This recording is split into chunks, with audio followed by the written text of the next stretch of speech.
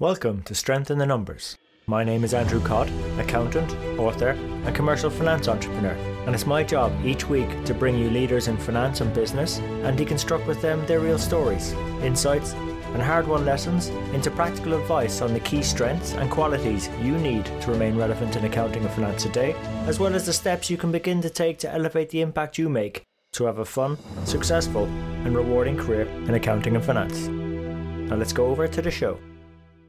Hi everyone and welcome to this week's Strength in the Numbers show. Our guest today, some of you might know him already. His name is Brian Lapidus, and you might have come across some of the work he's done with AFP, the Association for Finance Professionals. And the great thing of having Brian on with you is that I've always really enjoyed my conversations with him, and it was just great finally to be able to share them with you. Some of the things we get to discuss are what FP&A practitioners and the membership are talking about at the moment, some of the key themes that are emerging out there in corporate finance. We discussed the role of the CFO and particularly the sea change that we've seen around it from an evolutionary perspective and how that's elevated within organisations, but off the back of that, how FP&A is elevated as well. One of my favourite topics in and around finance is also one around incentives. So how do incentives and risk profiles play parts in the decision making and how we can support that? Why data is the foundation of all the things we want to do. And we also sort of note some links to an event in June that I'll be speaking at. Brian and myself recently partnered together on an article about this, around getting our data right. So an awful lot there to unpack and digest and give you loads of food for thought. And always, if you want to go and find out ways to connect with Brian to continue the conversation, timestamp show notes, key quotes, links to the resources mentioned and more, you can do that at sitnshow.com. And we really appreciate it when you share our show with your friends and colleagues. We're on all the major platforms: iTunes, Stitcher, SoundCloud, YouTube, Spotify, and Amazon Music. So thanks for tuning in, and that's enough for me for now. So without further ado, over to Brian and the show. So Brian, welcome to the show. Andrew, thank you so much for the opportunity to be here. I just really appreciate the opportunity for us to get to have another chat and jive together for a bit. So look, I think we know a bit about each other for the last number of years, but some of our audience, they might know you as well from your role at AFP, but others might be more new to you. So would you mind maybe taking a few moments to share with us your journey and your history of finance, please? Sure. So I'll start with where I am at AFP. So AFP, we are a not-for-profit. We are committed to the growth, development, and improved work life of the corporate finance practitioner. We have specialties in corporate finance, which is really FP&A, financial planning and analysis, and treasury. We have certifications in both of those areas. We put on the best conference in the business, bar none, and I am totally not biased when I say that. I was going to say, you're not biased at all, are you? Not biased at all.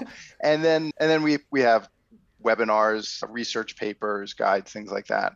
And with all of those ways of getting content out for the membership, my role is really on the content side is to create and curate content for the members. And so we are constantly in conversation. We have call for proposals from the membership and say, what are you working on? What is it that all of your peers need to know? We have advisory councils to make sure that the writing that we put out there is legit, that it makes sense for the community that we're serving. There's great things to unpack in there, Brian. I need to talk to you about your conference. That is a very bold claim, the greatest conference out there, right? So how do you run the greatest conference ever in finance, in corporate finance? So part of it is the team that we have. We've been doing this for 25 years or so. And so listening to the membership, we make sure that we know what it is the membership wants. And, coming up this year, it'll be in Philadelphia, the third week in October, and we'll have more than 100 different educational sessions, right? And that'll be, some will be vendors, some will be practitioners, and they're going to be talking about, well, on the FP&A side, right? Everything falls into three buckets. One is finance and business, right? What's new in finance and business, and how do you think about that part of what we do? A second track is going to be technology and data, the tools and the data that we use, kind of those raw materials. And then the third track for the FP&A side is personal and team effectiveness. How do you be good as a leader? How do you be good as an individual? How do you improve the quality of your team? Yeah, because and I liked how you included team there because in my mind that's okay. We have people, and it's great to be personally effective, but where the great stuff happens, it happens in teams. It doesn't happen to individuals locked away in a cell or an office somewhere, or at a home now, remote working, like a lot of us are doing. It happens in teams. Teams set the culture, the pace, and so on. So I'm really delighted you knocked on that. I don't see that very often, that teams included in these things. But what are the main questions that I suppose your members are asking to hear about within those areas? What sort of most burning items on their mind at the moment? It's funny how in this role that I have, right? So I'm looking at hundreds of conference submissions per year over a number of years. I've been in this position for about 4 years now, and so there really are different themes every year. In the past, it had been all about these kind of the whiz bang and kind of the magic of some of these ideas. Within the technology space, it really has moved from the theoretical and things on the horizon to just practices be in the distance are now a little bit closer. So what I mean by that is, AI is this umbrella term that covers so many different things. Well, we're going to have Microsoft coming to talk about how they use it, not in big scale, but in little scale, right? Here's how we have it here's how we're using it for very, very specific things. And then from there, they'll explain how they're building up capabilities. So on the technology space, it's the trend of what we're seeing is very tactical. Used to be daunting, but now are becoming more and more commonplace.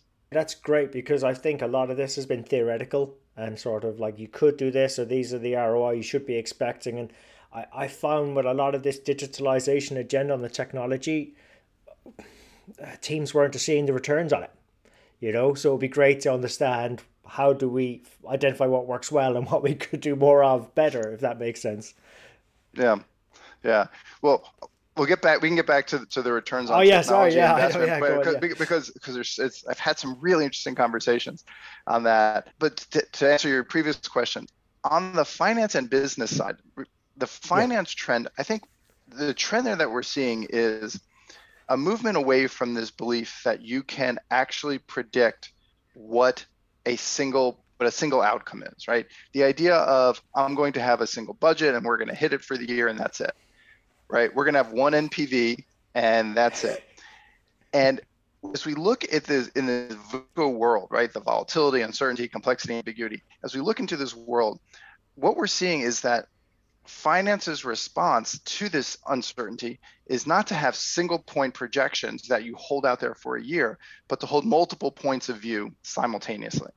So what does that look like? Scenario planning. It's rapid reforecasting and getting your message out. It's range-bound forecasting and probability-adjusted forecasts. Yeah, I'm delighted to see that because like when I came up through college, my background was statistics before I really went in with accounting, and it's great to see that sort of coming in, the simulation, some of the Monte Carlo, people looking at real options, not having that one outcome. God, it's taken like nearly 20 years, but better late than never, I suppose. Right. And some of this is our fault, right? We like certainty, right? We like one number. That's a good point. Yeah. Some of it is the business's responsibility because they look and they say, what's the number?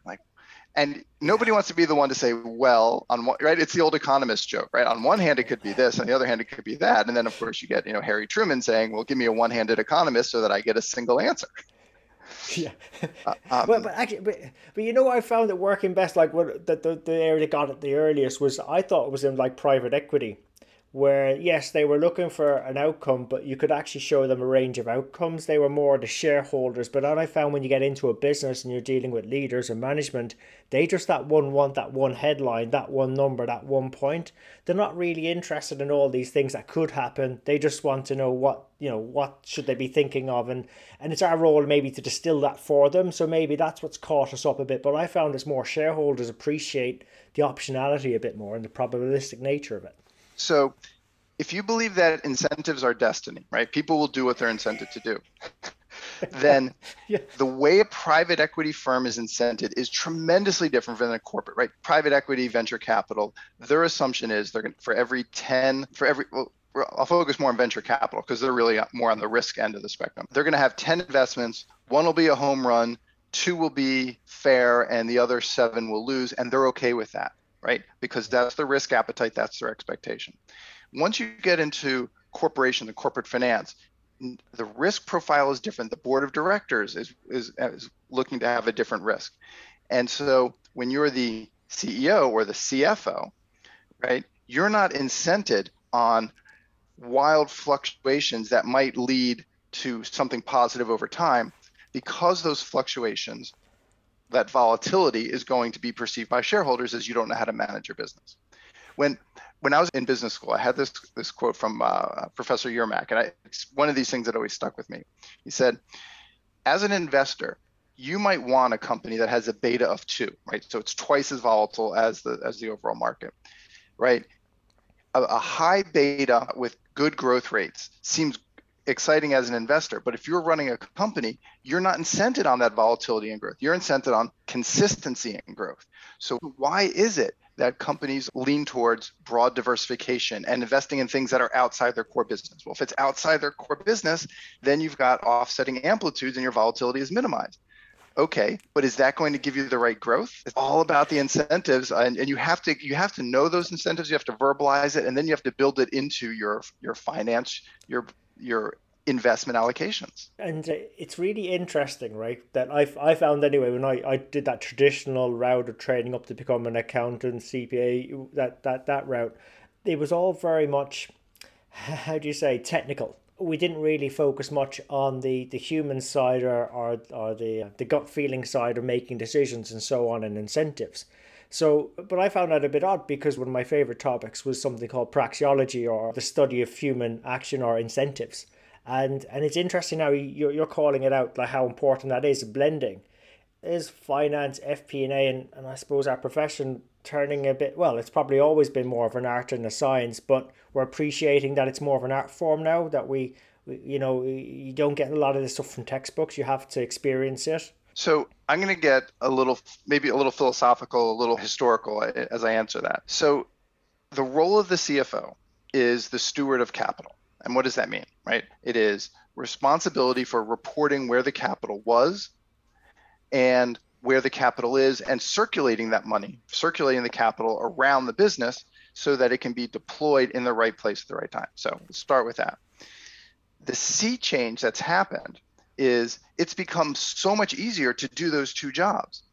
It's right, more automation, in all the forms. And so now you still have these people who are trained as accountants and auditors and tax specialists, right? And this newish thing called FP&A, right? You have all these people who are trained in finance, and they're saying, well, we've got this skill, and we used to be worried about getting everything in the right place so that we could report it. We used to be worried about moving it around. We still are. But if we're the steward of capital, we have the opportunity, the new business model that is available to us is to have a forward-looking view on how that capital is deployed. So that's the way that the CFO role has grown. Where do I put my next dollar or euro or pound of capital to its highest return? Well, I think we're completely in agreement on that. Although I'm interested, you said FP&A is newish, right? I actually would agree with you from my sort of, what I've seen develop in my career. When I was training, I FP&A didn't exist, but I was trying to find out when was the term first used, and Ken Fick, I think he's also based out of DC. I don't know if you come across Ken, but he reckons it was around 1963, 1964 it was sort of first mentioned, and we found it in a financial journal. And so it's been around a while, but it only seems to be gaining traction in my mind, definitely since I started my career, because it didn't really exist when we were talking to folks. So is it because of that more forward-looking and people trying to look a bit round the corner nowadays? What do you think, Brian?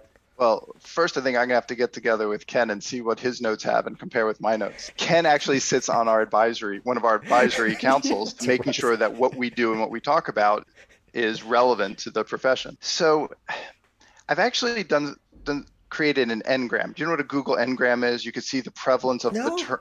No. So it's really fun, but I think it might even be google.ngram.com, but you can go and look up a term and see how often a term has been used in literature over the past Right. Yeah. 500 years, literally counting the number of times in a book that it's appeared.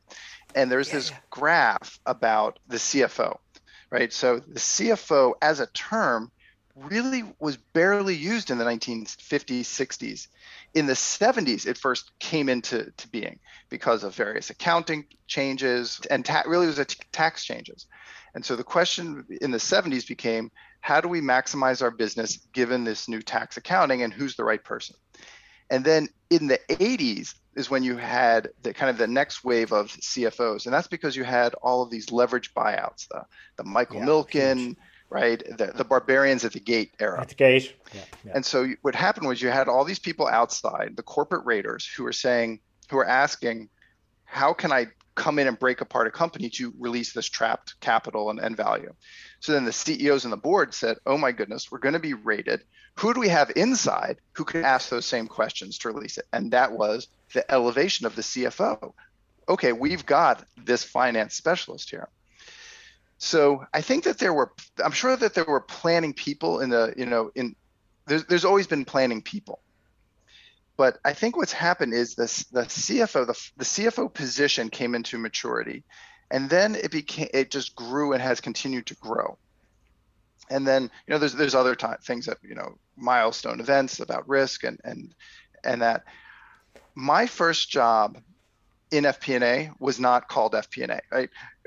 The term wasn't really in use. So I think that the role was there. But what happened was in about the late aughts, I'll use my British English there, the late aughts, and somewhere around 2010 or so, you started hearing more about, I wasn't with AFP at the time, but that's the point where AFP actually said there is this growing group of people who work for the CFO, and they're not accountants, they're not treasury, they're not audit, but they work for the CFO. So what do they do? And AFP developed its certification around, I think it was the first year that it was in place was 2015. And so that it was part of the thinking of AFP was to help define what are the skills, the foundational skills it takes to do this job. And in doing so, it's what is that job? And it's interesting, the guide that we have coming out at the end of April, one of the things that we're talking about is people who work in FP&A but don't know it. In Europe, the term business controller is very common. Controller, and that's what resonated with me was controllership, and that's the big term is controller. Right. And they were doing that, part of the FP&A. Yeah. So there's the business controller separate from the finance controller. And I was talking to somebody, she's an SVP at a major bank, and she says, everybody thinks that FP&A is just the people who pull together the forecast, but there's line of business finance. They're FP&A, but they don't know it, right? There is S&OP. Sorry, operations finance, sales and operations, but they don't know it. Yeah. So I think that FP&A is both a set of responsibilities that you do, as well as a position on an org chart. And those set of responsibilities that we define as FP&A is working for the CFO and helping the business make better decisions. That's it. However you allocate capital, make decisions, and you work for the CFO. And that CFO part is very important because when FP&A and marketing sit down, or FP&A and supply chain sit down, or HR, they each come to the table with something different, and they should come to the table with something different. What finance brings to the table is quantitative methods, models, and an approach to capital. And you need that in order to balance out the other points of view, which are also valid, but different. And so in order to get that complete view, that's what finance brings. I couldn't agree more, Brian. It's really interesting that journey, that evolution, because when you sort of said it's about helping the business make those better decisions, that's what for me business partnering was, and that's how I found my way towards FP&A was, okay, I was pulling the threads at this, and actually both sort of met in the middle. And then I would expand what you just said to say, well, finance not only has that ability to give the whole picture, or help that whole picture develop out, but also that independence as well. We're there to represent the business as a whole, not any special interests. And I think with the evolution of AFP and some other places, our better understanding and knowledge, we're developing better techniques all the time.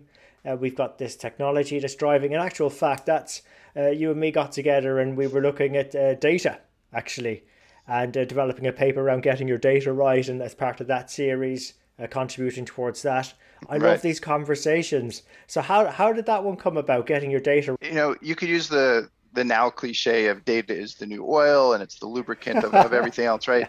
What I see is that data is the foundation for all the other things that we want to do. In some of our research, we had a survey in 2020.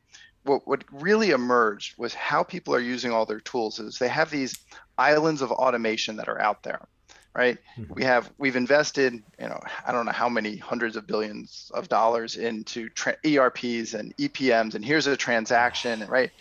And so what's happening is you've got automation in all these different pockets.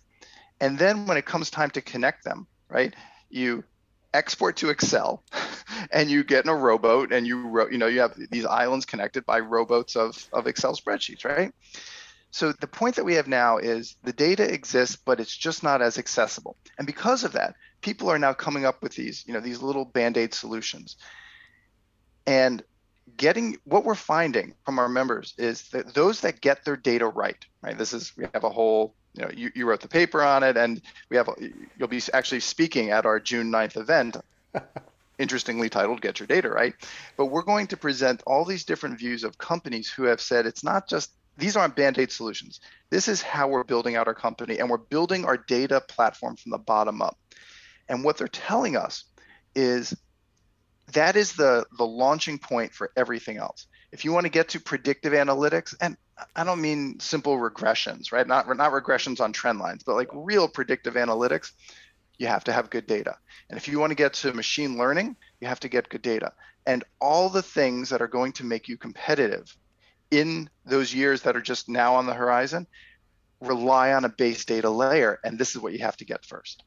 Yeah, and this is where I see the power of FP&A and some other finance professionals is actually helping determine what those data need to look like, what looks like good data, testing it, pushing it around, validating it. I mean, basic accounting skills like reconciliations come in very handy when it comes to validating data. Right, those kinds of skills, but also that finance has this, especially accountants have this inherent skepticism, right? Yes, it's terrible. Which it's terrible and it's wonderful, right? We need to use it. We need to be good at it, but we also understand controls. Finance understands a control infrastructure, and it's data controls, it's ethical controls, and it's access points and granting access. That's why we're kind of a natural for it.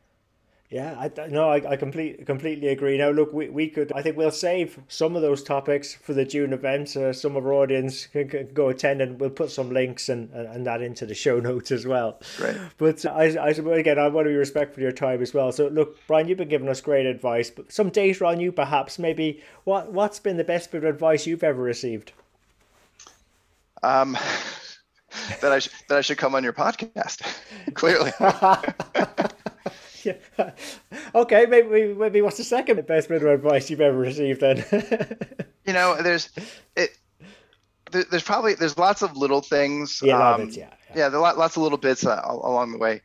I have two teenage daughters, and I think that I don't know if it's a piece of advice or more of a philosophy that I try to give to them. And I didn't invent this, so I'm just passing this along. But it's just the idea that we all do better when we all do better. And as I watch them go through various things, right, sports or dance, right, how do your success is dependent on the person to your left or right, on their success. Friendships, right, high school friendships and coming in and out, right. I mean, there's that whatever's happening in the moment, but there's also, you got to think about the long term. What are they going through, right? We all do better. Right. And you could even go beyond that to us as a society. And I think that what we've seen, kind of the turmoil, what we've seen kind of around us. I don't know. I try to live up to that as my guiding philosophy. Well, I guess that's why we, our conversations, I think we sort of fairly aligned and we get on very well. So I think our philosophies, although we never really discussed it like this before, like I think they resonate very much. When we started Strengthen the Numbers, we were sort of looking with initial taglines, and I think it was the same in one of the books as well. What we settled on was a rising tide lifts all ships. And I think that's what you're saying, is when we can encourage better around us, it all makes us, I suppose, can give us the potential to be better. And that's a great legacy to leave, isn't it? Right. And listening to your podcast, right? You bring people on, and it's what you're doing, and and the guests that you're bringing on, right? It's the same thing. It's, let me tell you what I've learned, and hopefully this is good for you, right? It's why it's so great to listen to your podcast. And that was, again, and where it all came from was just that frustration. I felt like we have all these people doing great things. If we just shared what we're doing well, what's working, it might help figure out what people can do to be better in their own areas. It just lifts everyone up. And then maybe they share their stories, and you just get this compounding effect where we're all doing more of the right things more often. I mean, how cool is that? We had this one speaker at conference, and he was in Silicon Valley, and he was talking about just the rapid churn of the analysts. And I said to him, how do you manage it? You've got people coming in, coming out, how do you manage this? And he said, yeah, I'm only going to have them for a little bit of time. And he talked about helping them get up to speed, understanding that they're going to move on, not holding on too tightly to the people on your team. And how that in turn, he didn't plan on it, but how in turn, as people move around, you never know when you're going to see them again, and you've developed that relationship and that trust of, look, we're all kind of in this together, and it just creates a better practice for us all. And I'd encourage our listeners, just think to those scenarios yourself. You know that to be true. I think that's just an inherent truth. I think that's a great way, Brian. And I suppose, look, thinking ahead, if our audience wish to continue the conversation with you, where's the best place to connect with you at? I am on LinkedIn. I'm very easy to find. Brian Lapidus on LinkedIn. I'm Brian with a Y, Bryan. There is another Brian Lapidus. I've met him before. He's a great guy, but he's in a different field. Obviously, afponline.org, and between our newsletters, between my postings on LinkedIn and what we have on the website, everyone can find out about our June 9th event, Get Your Data Right, and they could find out all about conference, which I really do believe is the best conference for corporate finance. Well, maybe if you were to invite me now, I could give an independent assessment there, Brian, but we'll see. Let's work on that. Some point in the future when we're all back traveling. So no, look, it was an absolute blast catching up together, and I was just delighted to share with you finally with our audience. So, but before we let you get back to your day job, if you were to leave our audience with some parting thoughts, what would you like them to be? I think that what's important for us, I'll put it this way. Our CEO, Jim Cates, says that when the rate of change on the outside is greater than the rate of change on the inside, then the end is near, right? You're in trouble if the world is moving faster than you are. If, you can think about it in, evolutionary terms, right? If the world outside in your environment is moving faster than you are, then you're going to be in trouble. And I think that that's important, not to scare people, but to say you need to have a process for having your antenna up. You need to have a process for listening to what's around you, what is changing. You can't be an expert on all the change, but just to know enough to see and to constantly be scanning the environment for what's happening is such an important habit for your personal life, for your relationships that you're having, and understanding other people around you are going through, and for your professional life. What great advice. Yeah, I'm nodding here for our audience. That's great advice, and I love that expression. Never heard it put like that before. But what a great why to have that antenna up. So, hey, look, and actually it's not just for our careers, it's just outside of our careers as well. There's so much that can touch. So, Brian, what a great way to end the show. Thanks for coming on and being such an awesome guest. Andrew, always a pleasure catching up, and looking forward to when we get to hang out together. So there you have it. Hope you enjoyed today's show. If you'd like to know more about our guests today, their bio, and follow up on the resources mentioned during the show, you can find all the relevant links and more at sitnshow.com. There you'll also be able to get access to earlier shows, read the latest blogs. There's also an opportunity to subscribe to our newsletter, which will give you heads up as to when the next show is coming out, latest events, news, and anything that's going to be relevant to help you have a fun, rewarding and successful career in finance and accounting. And just before you go, we really appreciate your feedback. If there's something we can do better on the show, something that's not working, or something you'd like to see, even a guest you'd like for us to invite onto the show, someone who you think might be able to benefit you more and also the rest of our community, please let me know. You can email me. I'm at andrew@sitnshow.com, or feel free to connect with me on LinkedIn. Just drop me a message so I know how you found me and we can connect. And really, it's our community that'll make the show. If we keep engaging and driving each other on, we'll keep on building our strength in the numbers. When all is said and done, if we can do the numbers better and finance better, we'll create more opportunities for ourselves, our friends, our families, our communities and our businesses. So until next time, have a good rest of the week, take care, and let's keep building our strength in the numbers.